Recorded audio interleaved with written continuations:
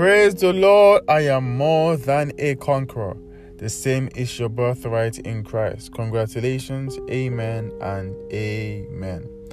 Welcome to day 141 of our devotional by Kenneth E Hagin, and the title of today's devotional is Forgiveness and Healing.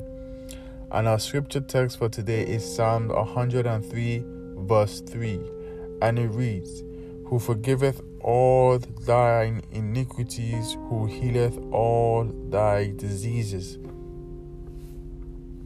Disease came upon the children of Israel when they disobeyed the law. Forgiveness for their disobedience meant the healing of their diseases. It was when the children of Israel took themselves out from under the protection of their covenant by wrongdoing that their distresses came.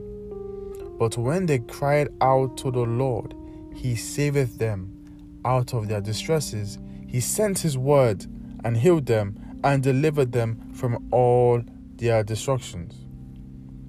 We have protection under our better covenant, but it is possible to take ourselves out from under the protection of our covenant.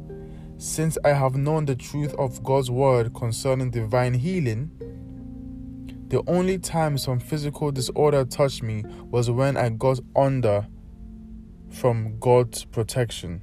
Now, I don't mean I stole something or told a lie. I just wasn't obeying God like I should have been. Usually, I wasn't ministering the way God said to minister. Therefore, I got out from the protection of the covenant and opened myself up to the enemy's attacks. So I had to repent and get back in line.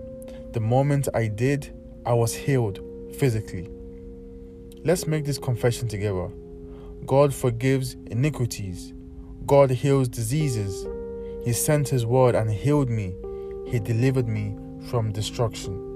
And as you have confessed, so shall it be in the mighty name of Jesus. Have a blessed day, and I see you back again tomorrow.